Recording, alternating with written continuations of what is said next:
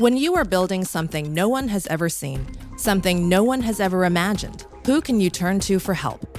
The answer is the other people who are facing the same issues you are. Those product inventing, boundary pushing, design obsessed folks who are just like you. Welcome to AWS Startup Stories. I'm Michelle Kung. And I'm Michael Copeland. What follows are the tools that work, the leadership practices that make a difference, and the lessons you only learn by building a company. And one more thing, what startup jockeys do with a very rare item, their downtime. So let's get to it. We're taking a deep dive into ASEAN in the following podcast, talking with founders and investors from one of the world's fastest growing startup ecosystems. From Singapore to Ho Chi Minh City, Bangkok, Jakarta, and other parts of the region, hear how entrepreneurs are tackling this massive market, what investors are hunting for, and why startups are having such an impact across all dimensions in this part of the world.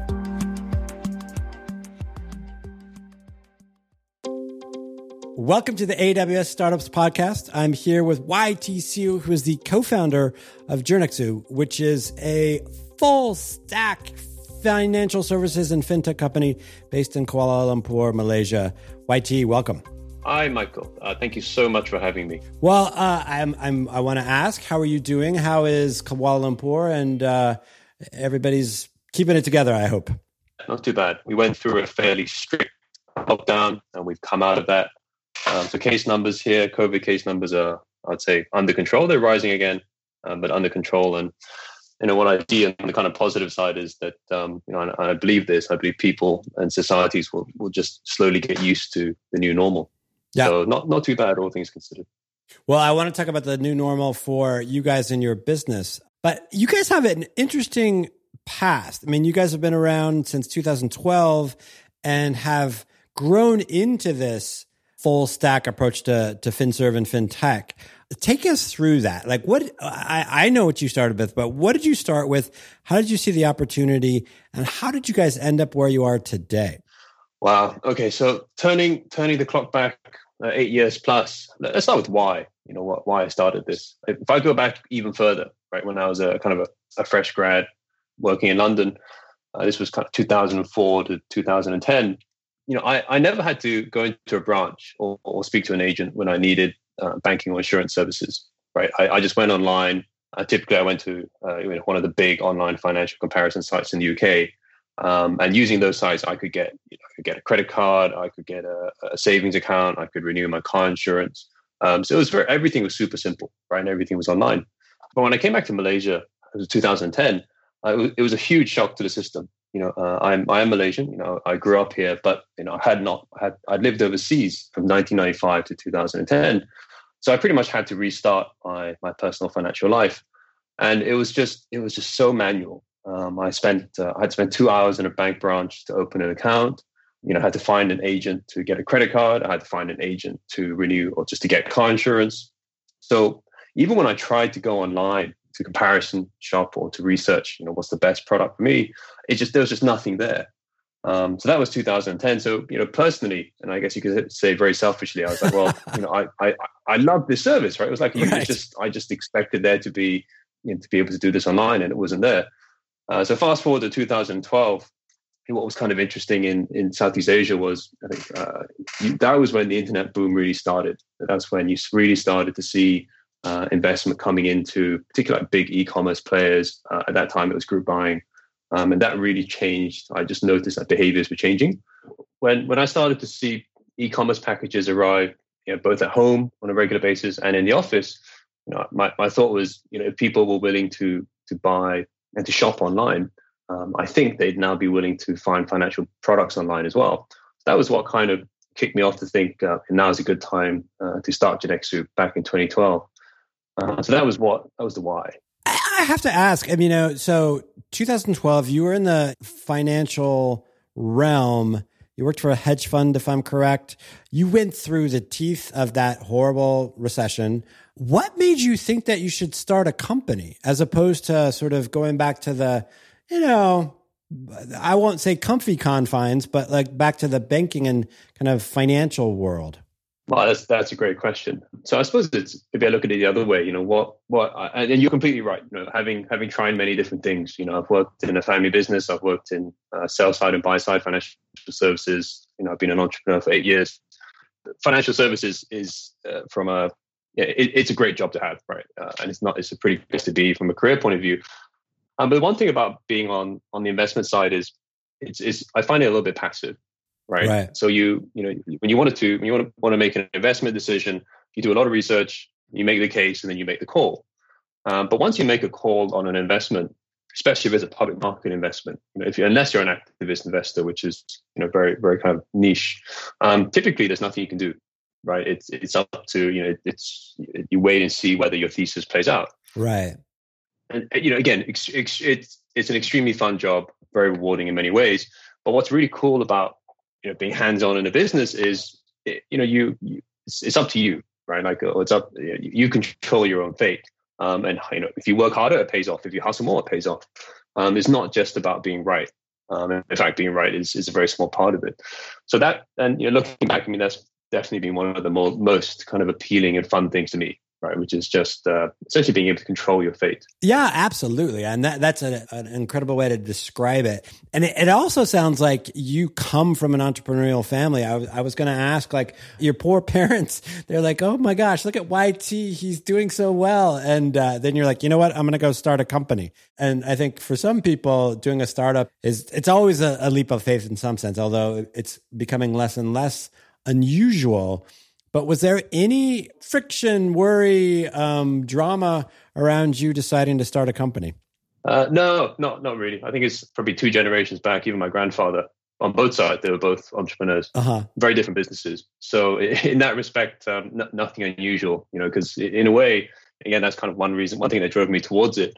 I grew up in that world. Right? I grew up seeing family members just constantly start new things. Right. And run businesses and build businesses. So to me, it was completely normal. Right.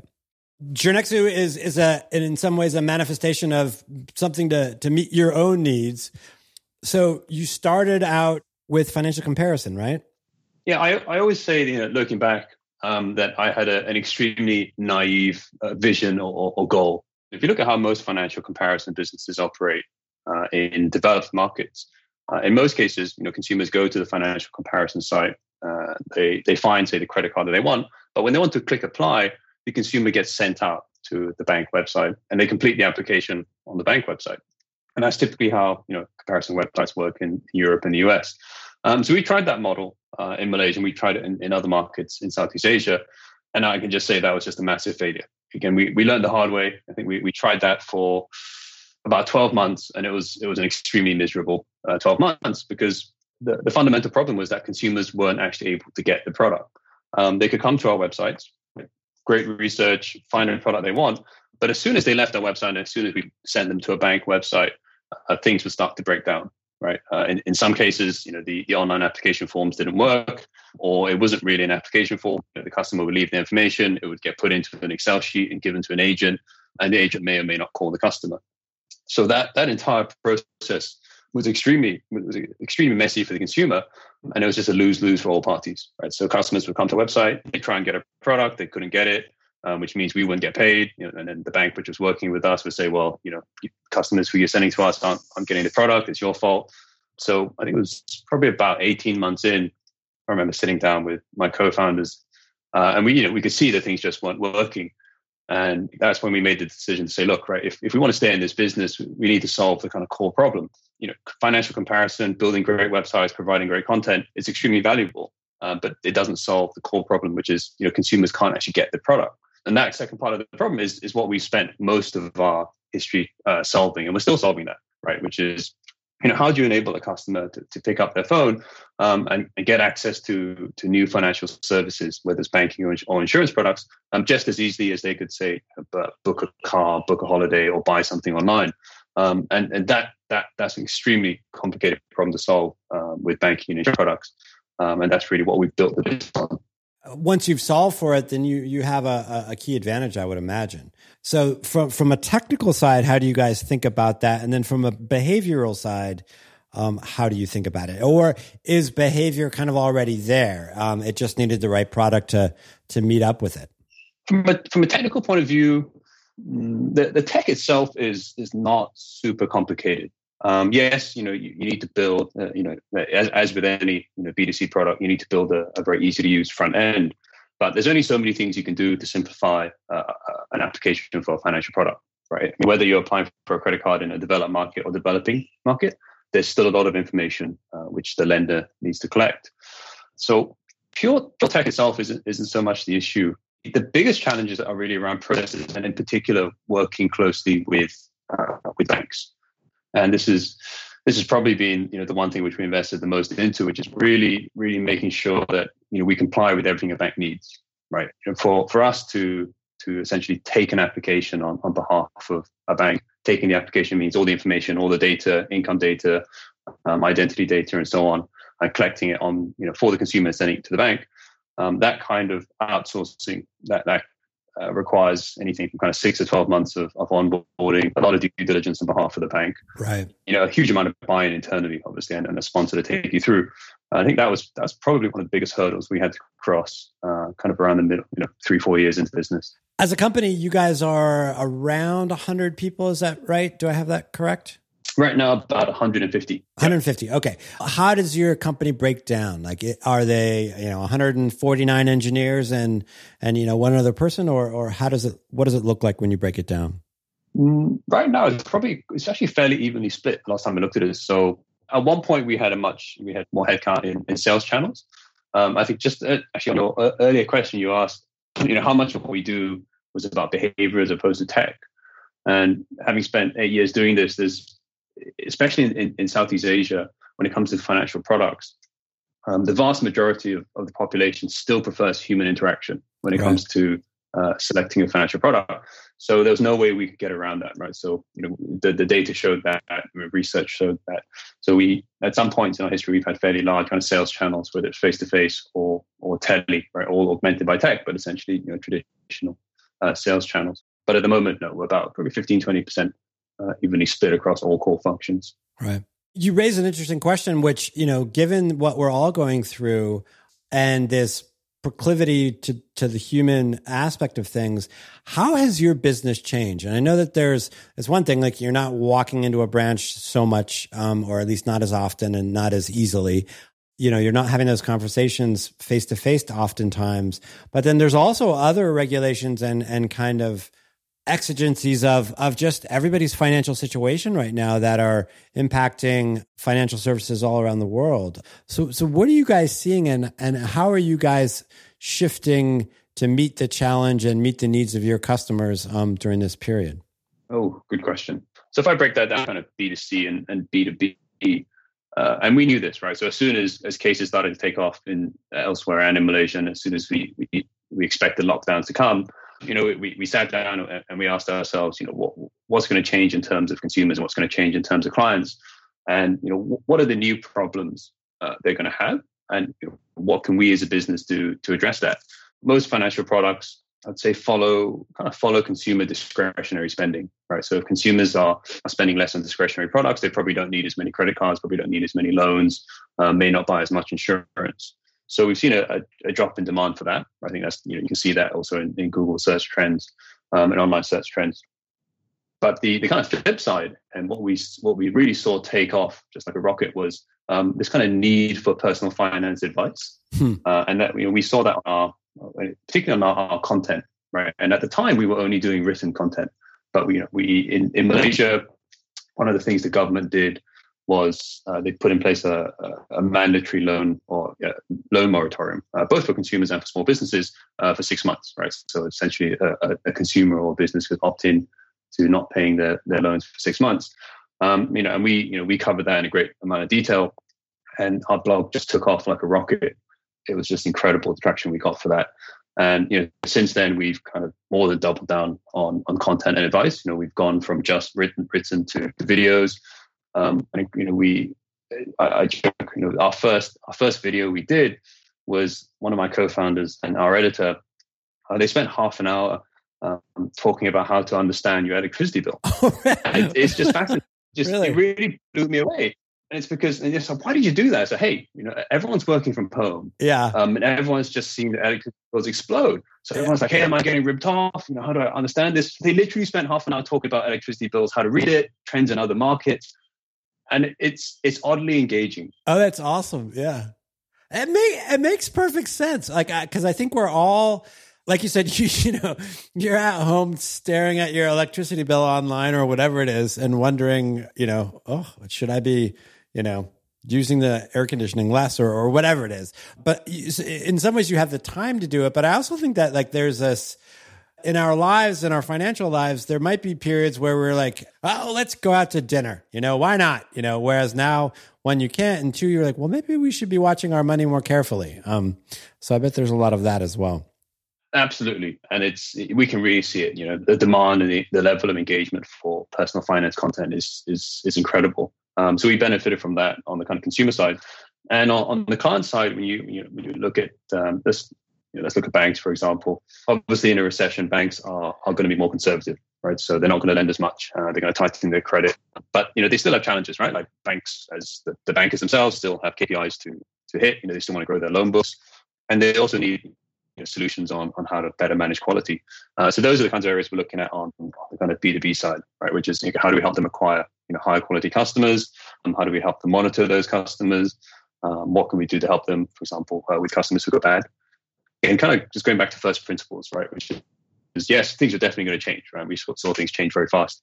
But it's really, we thought a lot about how we use what we have in terms of our data and our tech to help solve problems. Do you think you come out the other side of this with a different approach to your customers and to your business? Or maybe not a wholesale different approach, but like a different sort of flavor and or product or approach? Or, does it change things, you think, for a longer term period than we might think? Oh, yeah, actually, that's a great question. It triggered me because I completely forgot. You said, what else have we done to change? On the consumer side, we knew, for a fact that far fewer consumers were going to get approved for credit products, right? Particularly credit cards and personal loans. But there's still going to be all these consumers coming and looking for these products, right? So, how do we help them? So one of the things which the team has been building, and in fact, we'll launch it next month, is essentially a tool that helps educate consumers about their credit standing and what they can do about their credit standing. And right now, it's, I think in markets like the US, credit scores are very, very well understood, right? People know who to get their credit score from, what it means, how they can make it better. But in a developing market like Malaysia, we actually have a very, very good credit bureau, but there's very little understanding about what is a credit bureau, what is a credit score, and how does it impact my ability to borrow. We'll be launching a product around that to really help consumers, not so much just to give them a credit score, but to help them understand, what are the different elements of a credit score, and what do they need to do to improve it, right? Whether it's, okay, if you've got a debt outstanding, can you settle it? If you've borrowed too much, can you refinance? So those kind of little micro pieces of advice. And, it's the product's not out yet. But when you said, when you asked, do we think that what we're doing now is going to fundamentally change the business long term? Yeah, absolutely. Because we spent most of our history trying to solve the kind of access issue, right? How do I enable access to say a credit card or personal loan on a mobile device or on a computer? That problem is still being solved. It's not perfect, but I'd say it's good enough. So now we're really focusing on kind of using our data and using our tech to improve outcomes for consumers, right? It's really about almost like providing advice, right? We're not a digital financial advisor, but that's now the new long-term goal. That's interesting because this combination of, like you say, what amounts to advice, the content that you guys are putting out there that's resonating well in the marketplace, in combination, like what does that build between you and your customer that's different than kind of what you've done before? Like you said before, what you guys were thinking about and building around was access and making it easy and making it efficient. Do you feel like you're with content, with this advice that you're kind of going a couple of layers deeper with your customers? And what does that start to become for you guys as a company and in that relationship with your customers? Yeah, we've been thinking a lot about this. I think one of the struggles we've had over the years is how to build a brand, right? Because when the business was very much, built on a front-end financial comparison and kind of a back-end digital application channel, the best way to describe it is, I think our relationship with our consumers was extremely transactional. Yes, we gave them a better experience. Sometimes we gave them better value with promotions, but we're just a channel to access the product and to get the product. It works, right? It allowed us to scale fairly quickly, fairly large, to be unique and so on. But I think there's very few really successful big B2C businesses that don't have very strong brands. And that was the kind of one thing which I think we were missing. Right. And I think that the things which we've been doing over the last 3 to 6 months around, better content, better advice, adding new functions, adding new B2C products to help consumers better understand their credit. All of these things will deepen our relationship with our consumers, right? It gives our consumers reasons to come back. Because we're not just a one-stop shop for access and for transaction. We're now a brand which they come to for help, right? To better understand something, and so that our goal is, hey, when the consumer interacts with us, that interaction should lead to a better financial outcome for them, right? Whether it's content, whether it's a transaction, whether it's access to a credit score. Yeah, I think that's a really amazing point. And what you guys are an example of is like how it takes a very deliberate kind of progression. You don't just sort of build that trust and build that brand, because you decide to do it. There's steps to be taken and again, a relationship to develop with your customers. And I think you guys are a really interesting example of how at least how you guys are doing it and how it can be done.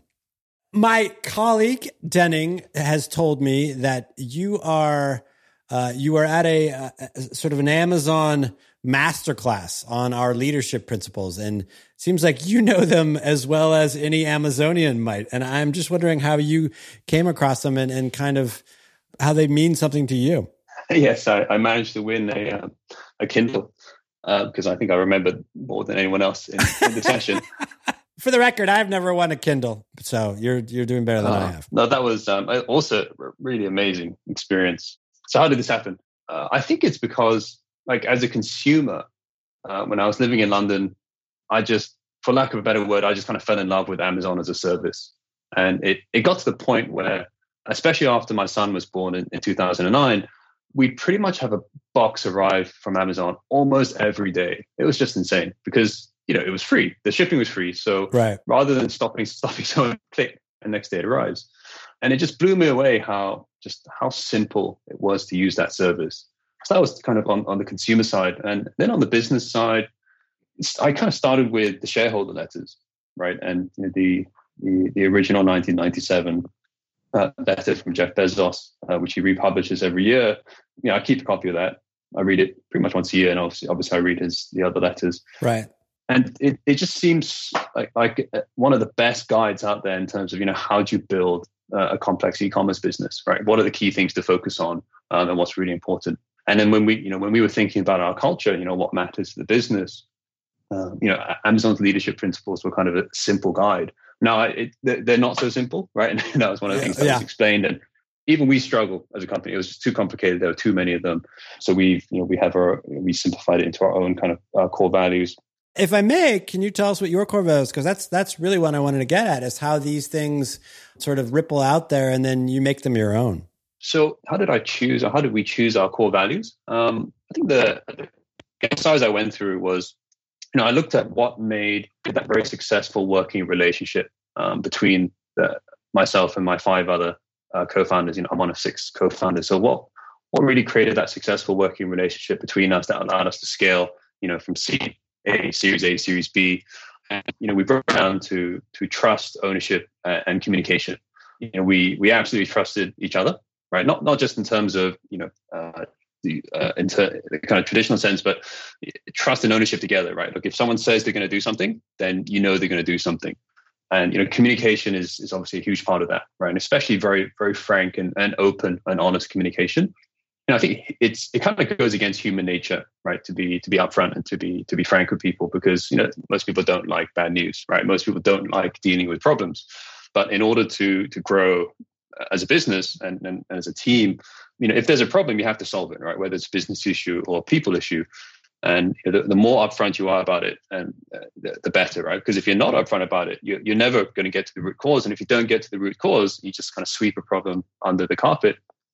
Chances are it's just going to get worse. Right. So to me, those 3 pillars, or those three the three pillars really made up what I thought were the most important things in terms of this working relationship, which I think to me that's kind of what culture is, right? Which is it's a guide on how we want to work together as people.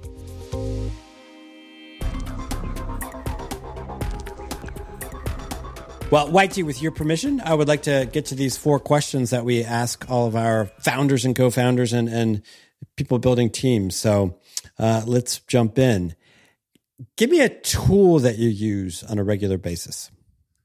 I think the easy answer is something like a cloud-based note app, right? Something that allows me to write a note down on my phone and then pick it up on my desktop. And similarly, any of the cloud-based kind of file backup apps. Right? I think those two were massive game changers in terms of how I worked over the last couple of years. But I think that's kind of fairly generic. One of my favorite tools in general is a combination of Post-it notes and blue tack, which I always keep a piece of blue tack on my desk. That's funny. And I always have Post-it notes. Wait, well, for people who don't know what it is, that's sort of a putty that holds things down, yeah? Yeah. So why is that? And I'm sitting here at my desk staring at a piece of blue tack, and I always have blue tack. One of the things I used to do when I worked in the bank was to stick things down to my desk, because otherwise someone would just come and take it, right? So I'd lose a stapler, I'd lose a notepad, because someone would just, it's fine, they borrow it, but it never comes back. But the wonderful thing about blue tack and Post-it notes is you can either hold things in place, so you always know where they are, or you can stick up notes, right, for Post-it notes, even if the stickiness goes. And the other great thing about Post-it notes is, I still love writing things down in real notebooks, even though it doesn't get backed up and could get destroyed and lost. But once you write something down on a page in a notebook, it's very hard to edit, right? Because it's in pen. But Post-it notes essentially allow you to edit a piece of paper. Right? You can add things on top, you can move things around. So I do love Post-it notes. I've been in meetings where people have like incredibly strong Post-it note games where they're just like whipping them around like, they're juggling or something. And you're right. Like you can change the whole character of a brain dump and like what we've learned. And I think we could all learn from your Post-it note and blue tack. I love that. I have to tell you a little pro tip about blue tack is it makes for great speaker kind of stick 'em. If you have to stick some speakers to a speaker stand, it's very sound neutral, as those audio people say. So just another use for your blue tack. Interesting. A leadership principle or routine, something that you do with your team that you really think works. Long form written memos. Massive fan. No, I've tried to make this a broader practice. It doesn't work, right? Because unless someone is already trained in writing long form, trying to get someone to change from PowerPoint to Word halfway through their career, just it's not worth it, at least in my experience. But for me, I studied history in university, so an essay writer, and then professionally, 3 years in a hedge fund, writing a lot of investment memos. So long form written content is just very natural to me. And what I find is that it really works very well, right? So when reviewing our strategy, I'll write a memo, right? And I'll send it to everyone to read. Or even before a meeting, right? If someone wants to meet with me and it's a complicated issue, I'm like, hey, can you write it down for me first, so that I can take a look at it? And in many cases, actually, asking someone to write something down, not in necessarily a memo, but to write an email, I'll just ping them back and say, no, I read the email, no need to meet, right? I agree what you want to do, just go ahead. But it's absolutely right, that it's correct that from the long written form doesn't allow you to skip things, right? It really makes you think very carefully about how something is explained and that things flow from one point to the other, as opposed to bullet points, right? Which allow you to just highlight and skip around. So massive fan of the long form, written form memo. Because the Post-it note is that sort of bullet point at times kind of view or brain dump, and then you maybe collect all those thoughts and put it into a long form memo. I like that a lot. Another Amazon thing is we have what's called docs, and it's basically that, where you write it down. You're forced to write it down and make your argument, and then everyone gets to read it and talk about whether it makes sense or not. And if it does, you go forward. If it doesn't, you go back and write it again. So I'm a big fan myself. A lesson learned. This could be something that you were happy to learn or something that you were less than happy to learn. That's a good question. I mean, there's almost a new one every week. One thing which I've I tried to figure out was, how do I avoid making mistakes that I don't need to make? And I still haven't figured this one out. I spoke to mentors, advisors, board members, CEOs of our investors. So for example, after we raised our Series B, how do I avoid making those kind of scale up mistakes that Series B companies tend to make? And a lot of them actually say that sometimes you just have to go through it, right? It's like, you just have to know what it's like to hire the wrong team, or you have to know what it's like to try and scale too fast. So I still haven't figured that one out, but I suppose lesson learned, I'd say run at your problems, right? So I think it's human nature to run away, and there's nothing wrong with that, right? Because facing problems is painful, right? It elicits emotions, either in yourself and in the people you got to solve the problem with. So it's the opposite of human nature. And I find that, working with mature, high-performing teams, very often the right thing that needs to be done tends to go against the grain when it comes to human nature, right? And running at your problems is probably one of the toughest ones. But it's always better, right? Because leaving a problem unsolved just becomes very painful over time. Absolutely. Finally, and I know you don't have a whole lot of time. You've got a family. You've got this startup that you're building. But what are you binging on? What are you watching, listening to, reading, even eating? So I just wanted to say, when I got the email to say, hey, you're going to connect with Michael Copeland, I saw your name. I was like, why do I know your name? It's so familiar. I was at Google and I was like, I've listened to your podcast. I was like, no wonder. And I thought that's why this is such a massive treat, because this is, what do I binge? I binge podcasts. Ah, good. To me, it's just one of the best ways to consume media. My kind of daily drivers, the daily listeners are FT, the big kind of global news podcasts are really kind of daily favorites. But I've followed the kind of growth of podcasts ever since the big podcasting companies that started a couple of years ago, and followed them very closely because one of them famously did a series on how they started their business, right? And that's then been sold on to one of the global audio players. So massive fan of podcasts and also audiobooks. Yep, I've been a long time subscriber of Audible. So big fan of deep, long form audio content as well. Yeah, I think it's pretty amazing. And I apologize for having to have you listen to me for too long, but audio allows you to kind of go deep on subjects, and it can be as narrow as you want, and you can go in there and talk about it, and it has a kind of both depth and engagement that's different than a lot of other formats. So I'm a big fan myself. Well, YTCU, I want to really thank you so much for joining us. I've learned a lot, and I wish we had done this sooner, and I hope we can do it again. One final question. What should we keep an eye out for next? I know you guys are working on this kind of financial advisory product, but what should we keep an eye out for from Jirnexu? I think that's really it, how the business is evolving from a marketplace to an advisor. We'll have several products launching around that end of this year and early next year. And really, to me, the most exciting one is our kind of credit score advisory tool, which will be launching next month. I really believe that's going to fundamentally change our business because it fundamentally changes how we help and engage with our consumers. So that's really the most exciting thing to me. But Michael, again, thank you so much for your time. It's been such a treat to speak to someone who I've listened to so much over the years. So a real milestone for me, and again, very grateful for your time. Well, likewise, and I'm going to go out and get some blue tack and work on my long form memos, and I will run towards my problems and not away from them like we all do. YT, thank you so much. Thanks, Michael. If you are looking to get started on the cloud with AWS, our Activate program provides startups with a host of benefits, including AWS credits, technical support, training, and other resources to help grow your business. Head to aws.amazon.com/activate for more. Do us a favor and leave us a review. And if you know someone who we should have on the show, or maybe it's you, reach out to us at startupstories@amazon.com. And subscribe to AWS Startup Stories wherever you get your podcasts. Thanks for listening.